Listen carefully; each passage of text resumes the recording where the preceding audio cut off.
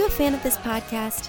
Do you wish there was even more juicy content for you to sink your ears into? Well, there is. You can become a premium member of this podcast for $5.99 a month and get full access to an archive of over 50 bonus episodes. Additionally, we release a bonus episode every single month. That's a ton of extra content, including my personal interior design diaries, extra tips, my talking about trends, and so much more.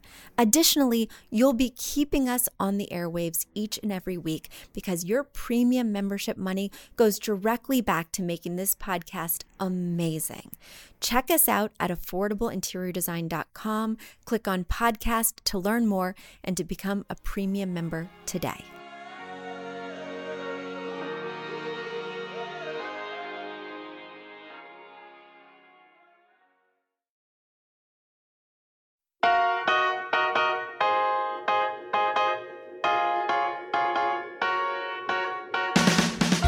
You don't need a high-end designer or a lot of money to get a luxe look. Be your own interior designer with big design, small budget. Here's your host, Betsy Helmuth.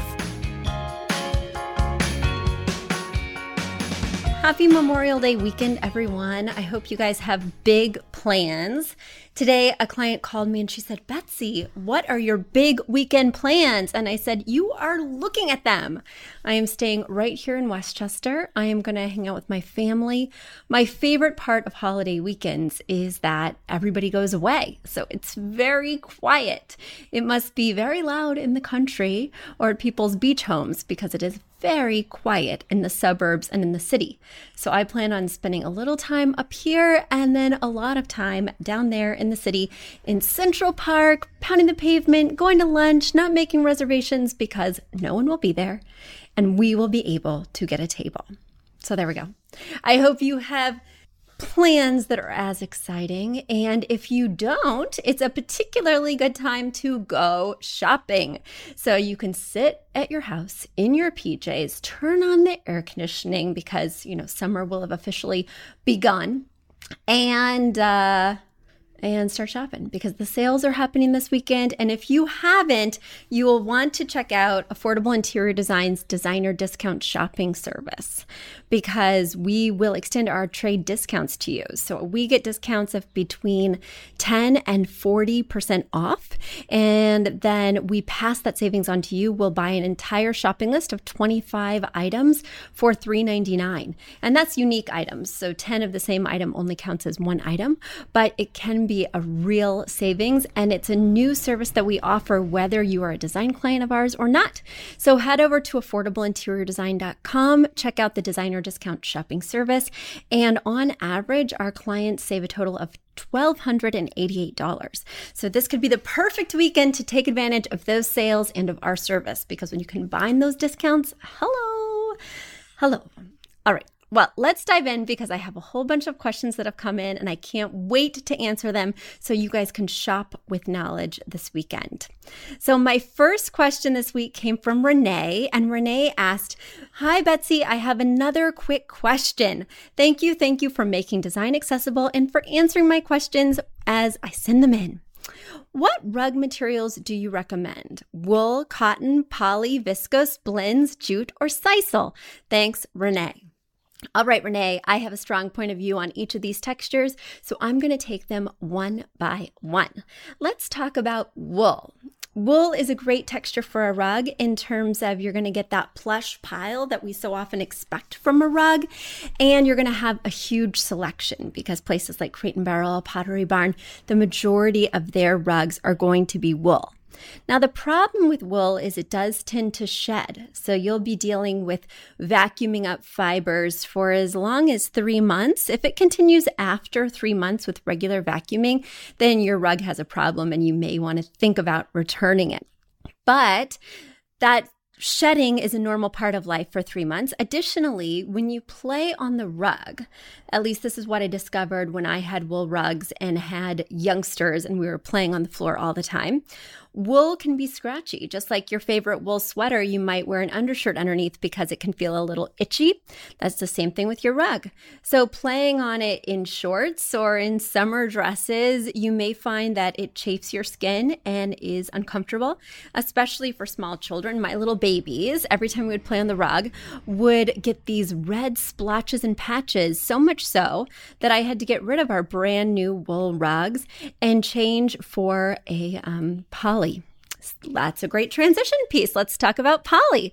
So polyester rugs and nylon rugs, these kind of synthetic plastic derivatives, are so easy to work with. You can spill on them. They're easy to clean. They're typically low pile. So while they do feel somewhat plush, you don't get that beautiful squish that you're hoping for if you enjoy one of those high pile rugs, say in a bedroom or some kind of cozy nursery, right? So they're very durable, but they don't tend to be high pile. They do not tend to look very luxe. So oftentimes they'll have a bound edge around the outside, which I feel makes them look a little bit cheap. And bonus, they are cheap. So those poly rugs do tend to be quite affordable. In other words, I was recommending a poly rug for a client yesterday who has a daycare in her home in addition to living there. I found a 10 by 14 rug, which is really big, made out of poly, for under $500. If you were to find that same rug at Crate & Barrel, of course, it wouldn't be made out of poly because they don't make it out of that texture, but I'm just saying a similarly sized rug from a different texture from a different store would have been upwards of $2,000 to $3,000. That's the place to go to get that nice affordable option, especially if you have kids. Now, the other problem with poly is it does tend to off-gas a little bit, meaning that when you receive it from the store and you open it up, it might smell because it is a plastic derivative. So you might want to give it a little bit of time to air out before you start inhabiting, there we go, thank you, the room. Let's get to your next texture. So cotton. Cotton tends to be a low pile or mat style rug, oftentimes woven, oftentimes under 0.25 inches in terms of plushness, which is essentially a mat that you could roll up. It's not going to have any sort of cozy texture. That being said, you can shake it out. You could easily vacuum it. You can easily move it around. You will want to use it with a rug pad because it is so slippy, slidey, matte style that it doesn't have a lot of weight to hold it down. It's not always so forgiving of stains because it's woven and there's just nowhere to go. So it just seeps in and sticks there. And they do tend to be fairly affordable, which is nice. So if it did get stained, you could easily move on, send it back to the universe and get a new one and not be mourning the loss of too much cash. But you will have limited options. I would say that cotton mat style rugs were really popular even 3 years ago, and it's kind of phasing out. If you look at stores like CB2 or World Market, you'll see that they really aren't as readily available as they were before. Viscose. Viscose is a synthetic silk, and silk rugs, of course, are very high-end, super expensive, a little bit untouchable for most of my clients. But viscose has that similar shiny look, that similar silky feel. The problem with viscose is, as much as I love looking at it in homes or in magazines, it is not durable. You spill water on a viscose rug and you're going to see that stain. It's such a bummer because moisture damages it so easily that I don't think it's worth the price, even though they tend to be quite affordable. So you're not going to invest a lot, but you may be replacing it after you just have some condensation from a glass of iced tea that drips on it, which is a major bummer. Now let's talk about jute and sisal. People tend to think that jute and sisal are the same, but they are not. Sisal is sturdier. Sisal is a little bit rougher and tougher. We tend to use it in more high traffic areas. It can tend to feel a little bit more coarse. The exciting thing about both these natural texture rugs is that they're very affordable. So changing them out is really easy to do financially, and they're pretty easy to maintain, whether outdoors or in. But jute is a better texture for inside. It's a little bit more of a delicate texture, a little bit more of a soft fiber. So if I were thinking about putting a jute rug in, say, a beach house bedroom or a lake house den, I would opt for jute instead of sisal, just to get a somewhat softer texture on my feet. Renee, I think I've covered most all of your questions except for blends. So blends can be a really nice way to get the best of several of these worlds. In other words, I like a viscous rug that's a blend because it doesn't tend to stain as easily as 100% viscous. I love a nylon rug that's a blend. It doesn't feel quite as synthetic. These are things to look for in terms of not getting... Oh my gosh, you know what I read? I read in the New York Times that when people have this lapse when they're looking for words, it means that, they're getting older. Hello. But also it can be improved with exercise. Obviously, this holiday weekend, I need to go for a run or sign up for some kind of gym membership because I'm having some lapses today. All right, let's get to my next question. Brooke says, hello, Betsy. Thank you for this great podcast, Big Design, Small Budget. I have heard you mention how important contrast is. My cabinets and trim are cream, like antique white, so they are pretty creamy. How can I get contrast? I'm starting to think that I'm going to have to paint the walls the same cream as the cabinets and the trim, or I'm going to have to paint the cabinets and trim white. I have medium wood floors and charcoal countertops, so I'm not really tied to anything, but I'm going to try and post this on your live Facebook feed. However, if I miss it, I wanted to send it as well as sending you a thank you, Brooke. Well, the exciting thing, Brooke, about these Facebook Live events is they live on this website. So you can come back to the well whenever you want and hear this answer all over again. If you have wood trim and if you have cabinets that are both creamy white, you definitely should not paint the wall color the same thing. It's going to look like you went to the antique white store and said, give me everything you've got. We definitely want those walls to be a contrasting color. More than likely, it's not going to be a starker white than antique white because those bright white walls are really better for a super modern space like a Williamsburg loft or a converted factory. And it doesn't sound like you live in one of those spaces if you have antique white cabinets, which tends to be a more traditional or transitional look. In other words, we're going to want your walls to be a little bit deeper, maybe a tone of grayish since your countertops are charcoal. And already you've got a really good foundation for good design because you've got the dark countertops with the light cabinets, and now maybe we can make another element of contrast with a backsplash, something in the middle to bridge the gap between those super light cabinets and that dark countertop. But yes, when people are looking to design, I am looking for contrast. It doesn't always have to mean contrast in color, however. It could mean contrast in the quality of the material or the texture. In other words, if something were very shiny, maybe something's very matte. If something shows a wood grain, maybe something else doesn't. So contrast can be achieved in ways that aren't just color. That being said, you know that I want you to paint your walls a color. You know that I think you could do a backsplash that's not off-white, and that's going to be a great start. What else? I'm actually helping a couple right now who I've designed 2 of their office spaces in Rockefeller Center. I've designed one of their apartments on the New Jersey waterfront, and now I'm designing a new condo for them, and we are building their kitchen from the ground up. And it's been very exciting because I don't usually get to do that. Usually I'm coming in and making things that already exist better rather than starting from scratch. So it's been very exciting to take these principles of building on contrast and layering it into their renovation. So for instance, for them, we picked a gray cabinetry, which I do feel can be a little bit trendy, but I also think can be pretty exciting if you do it in a more timeless way. So we did it with a cabinetry that's mildly ornate for a transitional look. We also did a wood stain that's gray and got kind of a brushed effect rather than a solid gray paint, which I do feel, as I mentioned before, might be out in a few years. But I think doing that wood grain, doing that more traditional or classic kind of curving texture with a little bit of border on the cabinets takes it from the trendy shaker front straight lines painted gray to something that can have a little bit more durability in terms of style. And then we paired it with a white gray veined countertop. And then what did we do for the backsplash? We did something interesting. I can't remember. But again, we were looking for contrast. So I did not do gray, nor did I do any sort of marble effect since the countertop is white with the gray veining. I can't remember what we did. But when I think of it, I will get back to you. Vacation brain, Memorial Day vacation brain. And now it's time for a quick commercial break. Do you love this podcast? Do you wish you could learn even more?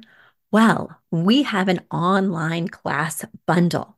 Our online class bundle is comprised of 3 online classes: beautifying your home for less, styling your home, and the fundamentals of feng shui.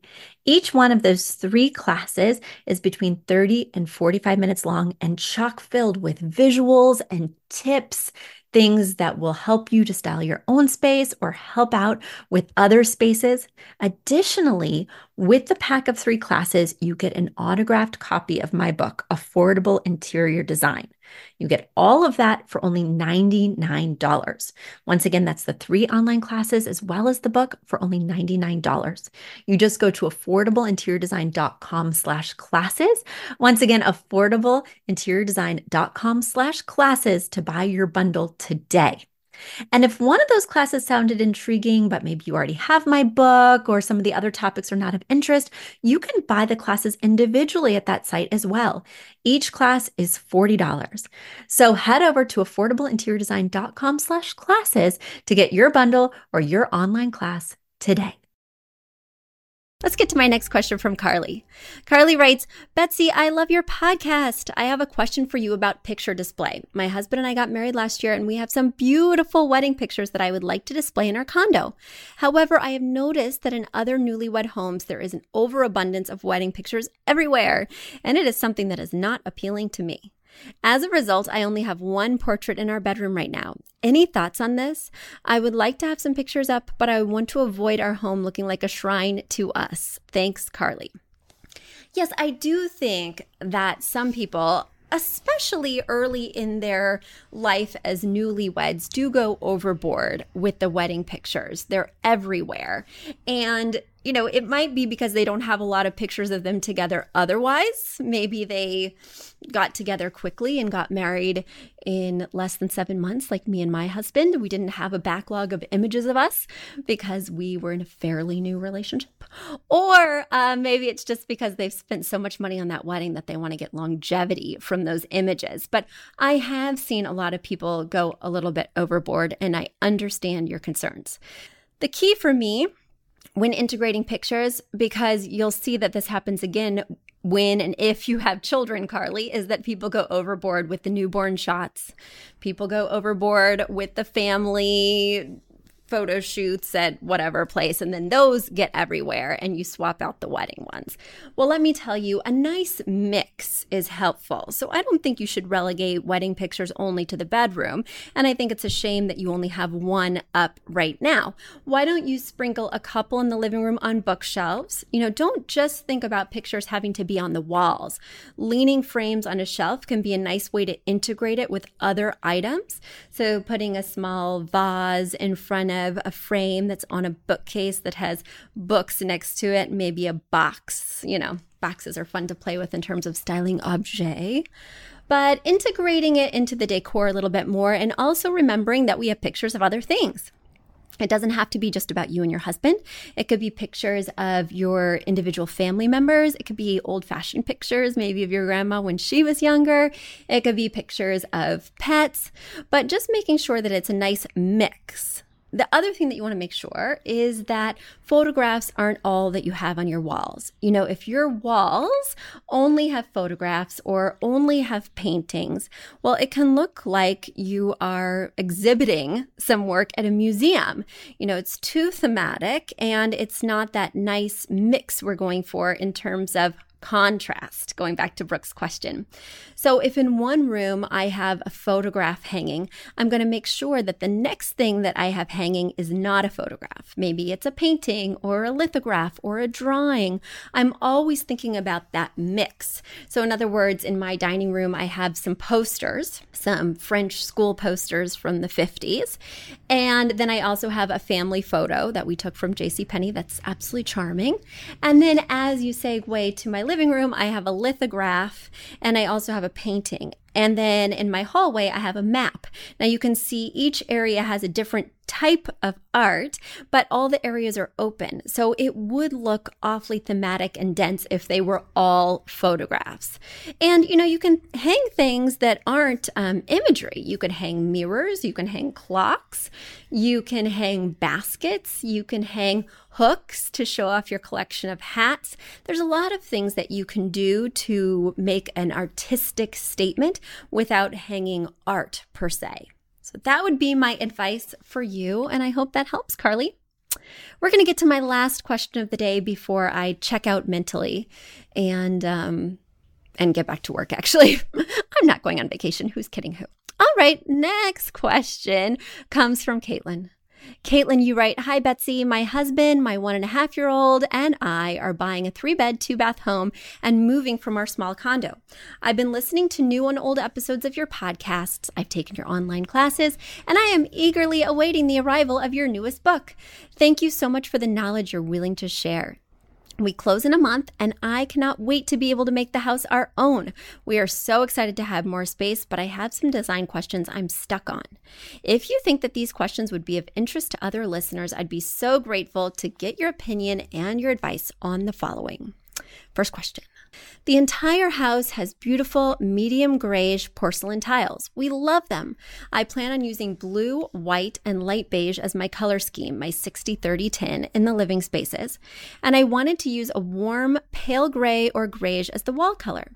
I'm concerned that if the floors and the walls are too similar, it might look bland. With medium light floors, do you recommend going lighter or darker in contrast to the floors? Or is there a similar tone on the wall and a similar tone on the floor? Could that be acceptable? The walls are currently white, with the exception of a medium grayish accent wall, or as you would say, accident wall, in both bathrooms. Although it looks nice and white, it's a little bland. I hope to stay on the lighter side because we live in Miami, so light and bright is the motto here. Also, the house is not huge, 1,600 square feet, and the ceilings are not high. I'm thinking of doing blue on the wall, but I think it would be a bit much, and I would like to stick to a neutral.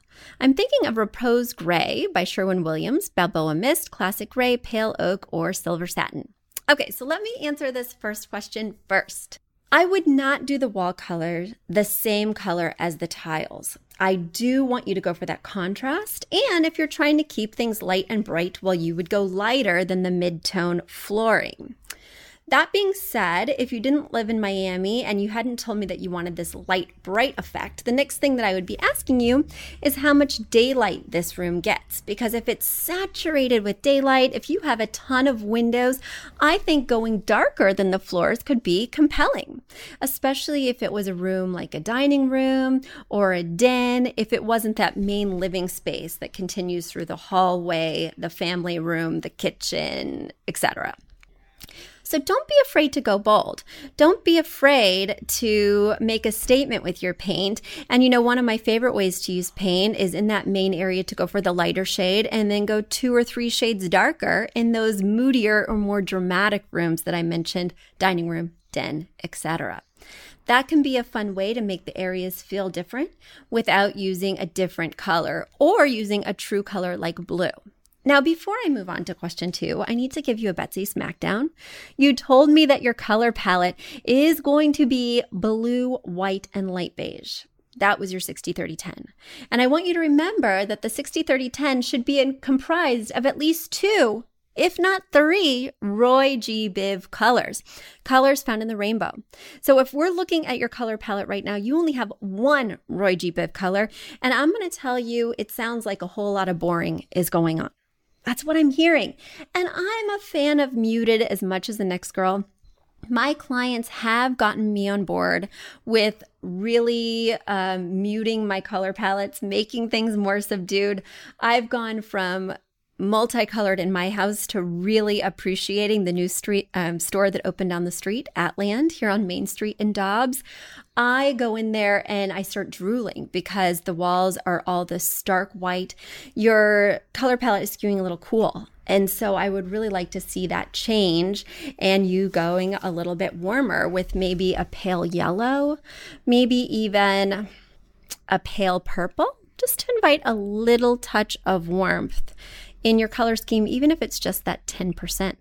But anyway, I found myself as I'm growing older, perhaps I'm growing more sophisticated as well, and I'm not as much of a stickler on these bright RGB colors, but I do want to let you know I'm seeing a problem already with you not using more color and really using those neutrals as somewhat of a crutch in this space. Warning. The next question is, the house was built in the 50s, so storage space is sparse. The room's closets are the only closets in the house. I want to install built-ins before I move in to help with organization and maximize the space. I saw some options on Wayfair and I'm aware of companies that make custom built-ins. Do you have any opinions on buying and installing generic built-ins versus using a company to customize the closets? Yes, I do have opinions. So how long are you going to be in this new space? That's my first question, because if you're going to be there over 10 years, you should make all your dreams come true and do whatever you want, knowing that after 10 years, it's either going to be a little bit worn out or totally look dated. But if you're going to be there less than 10 years, we need to be thinking about resale value. And from what it sounds like to me, everybody who would move in this space is going to have issues with the lack of storage because there's no kind of communal closets for things like linens or pantry area. And everybody's going to face that challenge in a small home. So I'd recommend doing some built-ins. And I'd recommend doing them somewhat nicely depending on your area. For instance, Westchester here is a little bit of a ritzier area in some ways. People are moving from the city and they have expectations that things will be very nice. So I would not recommend that somebody cheaps out on their closets here if they are moving within 10 years because it will compromise the resale value versus serving as an asset to the resale value. Because of course, if you use a company that people are familiar with, say California Closets or something similar, well, people are going to be excited about that. And that's even something you could put on the listing to be an enticement for buyers. But if it's going to be just you guys, I like places like, I think the place was called Creative Closets, where basically you send in the measurements of your closets and then they build it out for you virtually and send you the pieces. And then you have a local handyman or contractor install the closets for you. It can be a much more affordable route while still getting that totally custom look and feel. And then you could go with something like Alpha from the Container Store, but I really hate that wire.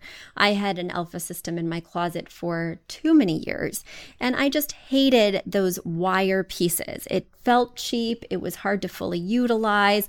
The Alpha system does now have some wood pieces that are better, but just think about that resale factor. Also think about where you are financially right now. Because say you want that custom closet system, say you're going to sell within 10 years, but you really don't have the budget to do California Closets or a similar company because they're just so pricey. Well, do what you can. Do what you can, but just keep in mind that it may not pay you back on the back end. And normally for built-ins, in other words, if people were doing built-ins for convenience, like a built-in bookcase, like a built-in desk system, that I have a lot of questions about in terms of resale value because that is basically just to someone's tastes.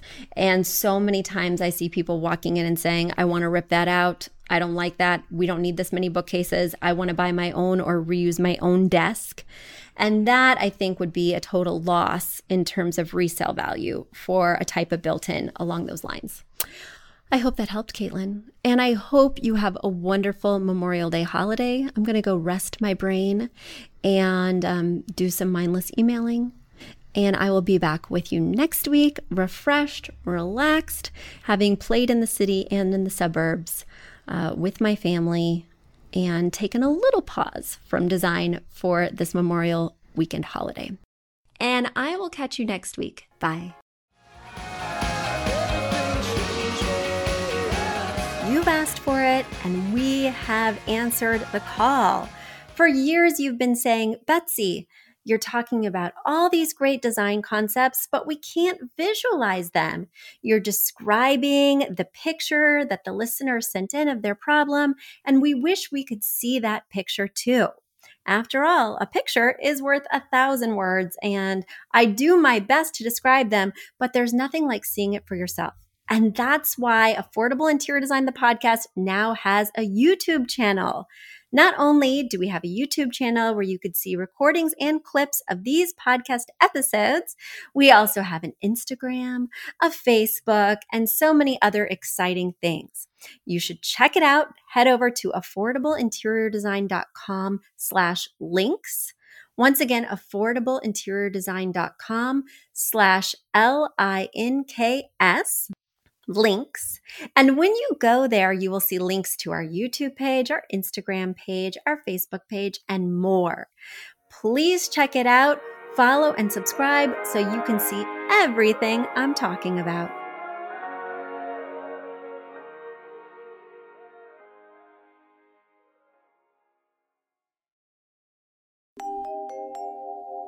A big thank you to our amazing producer, Catherine Heller, to Aton and the MVCR House Band, and to Affordable Interior Design, the sponsor of this podcast and the premier place to get an amazing look on a budget. Check out affordableinteriordesign.com. If you guys love the show, the very best way to support us is by spreading the word. Tell your friends or write us an awesome review on iTunes. So until next week, guys, thanks so much for joining us, and I'll talk to you soon. Bye.